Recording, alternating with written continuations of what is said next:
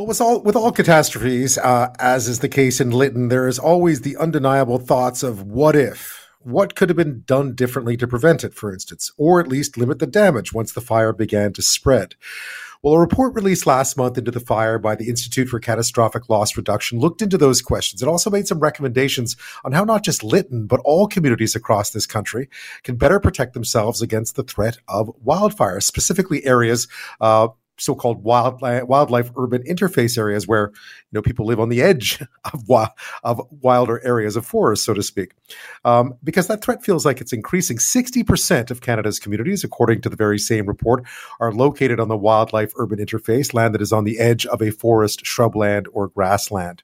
Alan Westhaver spent 35 years with Parks Canada. He's now a wildland urban fire consultant. He's also co-author of that report on the Lytton fire published earlier this year by the Institute for Catastrophic Loss Reduction. And he joins us now from Salmon Arm. Thanks so much for your time tonight. Good evening, Ben. Thanks for the opportunity to speak with you.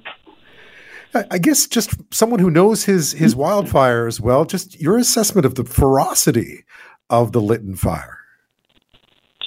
Well, I have to say that the situation was extreme, but it was not exceptional. We were asked to go to Lytton to look at to do an examination to look at the wildfire itself, but also how the homes ignited from it and how the fire managed to spread through the community, the three Lytton communities, and what could be done to prevent it, and in particular, how could Lytton rebuild to be more fire resilient. And that was a key conclusion, that that the conditions, when we say they were extreme, there was definitely high winds, and it was the fuel, the forest, and the community was very dry. And that's essentially the two things that set the stage. Those conditions aren't really all that rare, especially with the advent of climate warming. But what we did see was a pattern that's repeated virtually in every other wildland urban fire disaster in the States or Australia or Canada. And this is what we're hoping that we can avoid in the future. One thing I found interesting listening to you talk about this and reading your report was that I think a lot of us pictured this sort of wall of flame emerging from the forest and taking the town with it. That's not what happened here. That's exactly right, Ben. That is the primary perception that people have, that they think of fire much as we would a landslide or a tidal wave, that it's a force that engulfs communities. It's irresistible. But that's not the fact. That's not true. Fire is really it's a process, and fire can only go where the conditions for combustion are met, and that's where there's fuel that's readily ignited. And that's the situation that we face, as you point out, in many Canadian communities in what we call the wildland urban interface, or that situation. It's not the big flames. Time and again, it's really what accompanies wildland fires, whether it's a grass fire or a forest fire. There's just millions, a virtual blizzard of tiny embers that are blowing in the wind and driving into the community, and finding small places where spot fires can begin to grow and spread through materials that we have generally very close to our homes that ignite the homes. And aside from embers, low creeping flames that manage to wind their way from one object or one material to another. It happens very quickly, that's for sure. I know one of the challenges you faced when trying to figure out what happened in Lytton, at least how the fire spread, not how it started, but how it spread, was that there weren't many people there to tell you how things had caught fire. But you were able to figure out to some extent how that fire spread so quickly. How did that happen? Well, we looked very carefully at the land surrounding the community of Lytton, at the wildland fuels, and we also gathered over a period of months a large number of images that showed us, gave us evidence of where the fire was and what was igniting and when. And we built a chronology that was rather remarkable. Within 20 minutes of the first report of the fire had spread about a third of the way around the community of Lytton. It was moving on 4 independent pathways, driven by the wind and moving with the slope. And within half an hour, it had crossed the Trans-Canada Highway, and in less than an hour, it had spread all the way to the far end of town. And in less than an hour and a half, there was more than 20 homes that were fully engulfed in fire. And all of those homes had the ability at that point to spread fires to homes that were nearby. So that's extremely fast. And, talking to firefighters at that point, within an hour, hour and a half, it would have taken more than 60 fire engines to even contain those fires, let alone stop them from spreading. So that's beyond any conceivable response capability, even for large communities. So kind of our bottom line, our conclusion, similar to many other studies, that if only fewer homes had ignited to begin with, firefighters would have been much more effective. And that's our goal. We need to stop looking at this as a wildfire problem because they're inevitable. We're going to have more of them.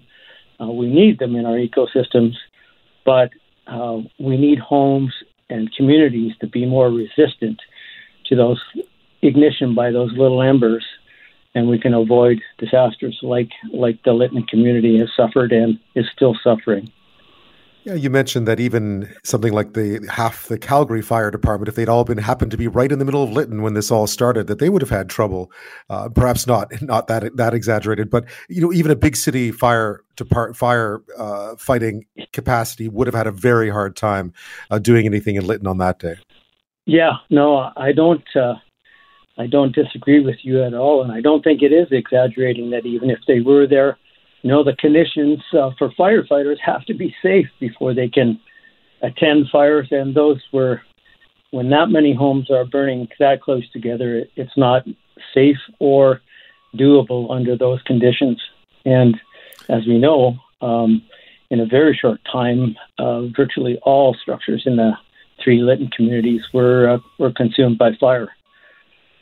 Very interestingly, the tall trees all around the community and some right in the community, in fact, did not burn. Really? The fire was moving on the ground. It was a fast-moving and very intense grass fire, but many of those trees are still standing. That's remarkable because I think a lot of us just don't understand how fire works when it comes to those environments. Yes, and I think in taking that actual perspective, should give us a lot of hope because we control, as homeowners, you and I, virtually all of the factors that allow those embers to ignite small fires that quickly become big fires. Generally, we have a saying that it's small things that we can do that make a big difference, and that is the root of the Canadian FireSmart program, which is heavily promoted here in British Columbia and elsewhere in Canada. I'm speaking with Alan Westhaver, who is in fact one of the co-founders of the FireSmart program. He spent 35 years with Parks Canada. He's now a wildland urban fire consultant. He's also the co-author of a recent report on the Lytton fire, looking into both how quickly it spread, why, and what can be done to mitigate the risks, not just in Lytton, but in other communities across the country as well. When we come back, we'll talk a bit more about some of those recommendations and just how communities can better fireproof themselves. We'll get to that after this. Ahead of the 1-year anniversary of the Lytton fire tomorrow, that deadly and destructive fire that decimated that small town in BC, we're speaking with Alan Westhaver. He spent 35 years with Parks Canada. He's a wildland urban fire consultant, which is, of course, very important when talking about fires such as the one that devastated that town, and also co-authored a report on the Lytton fire published earlier this year by the Institute for Catastrophic Loss Reduction, which included recommendations on how to mitigate some of these risks. And that's really an interesting fact factor here, because while Lytton's circumstances, as you said, were extreme but not exceptional, Lytton is certainly one of the warmest places in the country, but it can't be the only place that faces these kinds of threats, quite obviously.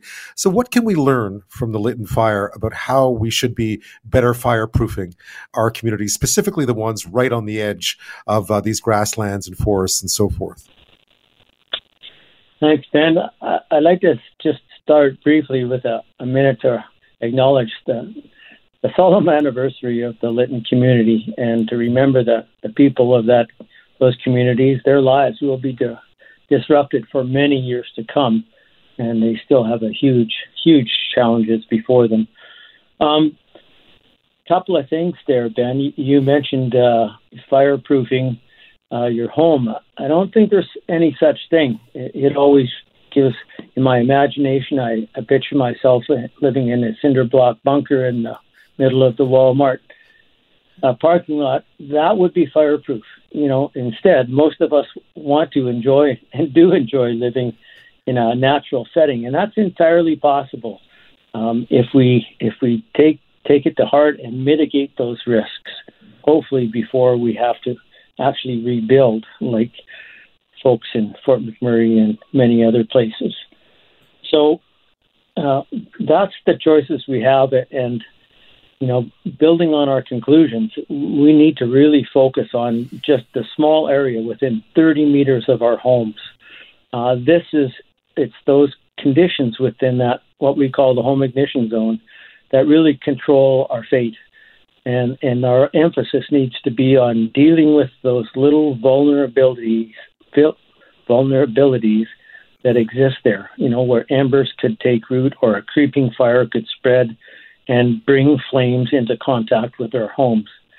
So I think the first thing I would say in general terms is people should definitely look up the FireSmart Canada website or the BC FireSmart website to get the whole picture. But generally speaking, there's a few simple things that we should do. And first of all, a lot of those vulnerabilities relate to the kind of vegetation that we have around our homes. Most of it is things that we've planted or landscaped ourselves. And some of those are very flammable materials. And I think if you think like an ember, look at those places, look critically at your property where an ember could start a fire and carry that into contact with your home. It's very important that even just a 1.5 meter non-combustion zone that surrounds our home, whether it's a walkway or green grass or gravel, a narrow strip that keeps those flames away that may creep towards us. Look around your property for any accumulation of fine leaves or needles or branches that would ignite. It doesn't take high temperatures for fuel to dry out. As long as it's dry and particularly windy, we could be in trouble. Look for openings either on or under your home, under the eaves, or your outbuildings where embers could get in and start a fire on the inside of your home. And kind of the next category is most of us have a lot of stuff around our yard, whether it's a boat or construction materials or the recycle bin. There's 1,000 things that could be ignited by embers blowing into your yard. Deal with those and store things properly away, and you'll greatly reduce the potential for your home to ignite. And that's the kind of advantage that our firefighters really need. If we do our jobs in our own backyards and work with our neighbors so that collectively communities become more fire resistant, we can avoid these disasters. Because you've mentioned previously that even the community of Lytton, because it's been left a bit untended this summer, is already under threat again to some extent, because a lot of what you've just been mentioned hasn't been done, even though there are very few structures there now, that a lot of the overgrowth and so on could easily see something unfortunate happen again there. Well, that's right, Ben. And many of us in southern Canada and southern British Columbia, live in grassy places, and grass grows very quickly even after fires. It'll be, that dry grass will be back in place and ready to burn again by August or even July. So it's a matter of maintaining those conditions and dealing with those accumulations of fuel, sometimes more than once a year, in order to remove the hazards that exist. Yeah, I guess one of the mistakes we always make is we look at something like, just the high temperatures of that week in Lytton and the ferocity of that fire and think that couldn't happen elsewhere. Whereas the way you describe how that fire spread, as you said, extreme, definitely extreme, but certainly not exceptional. Thank you for your advice tonight, Alan Westhaver. That's been an interesting, fascinating conversation. Great to get your insight on this. Very good. Great to get the news out, and good luck to all our residents in the wildland urban.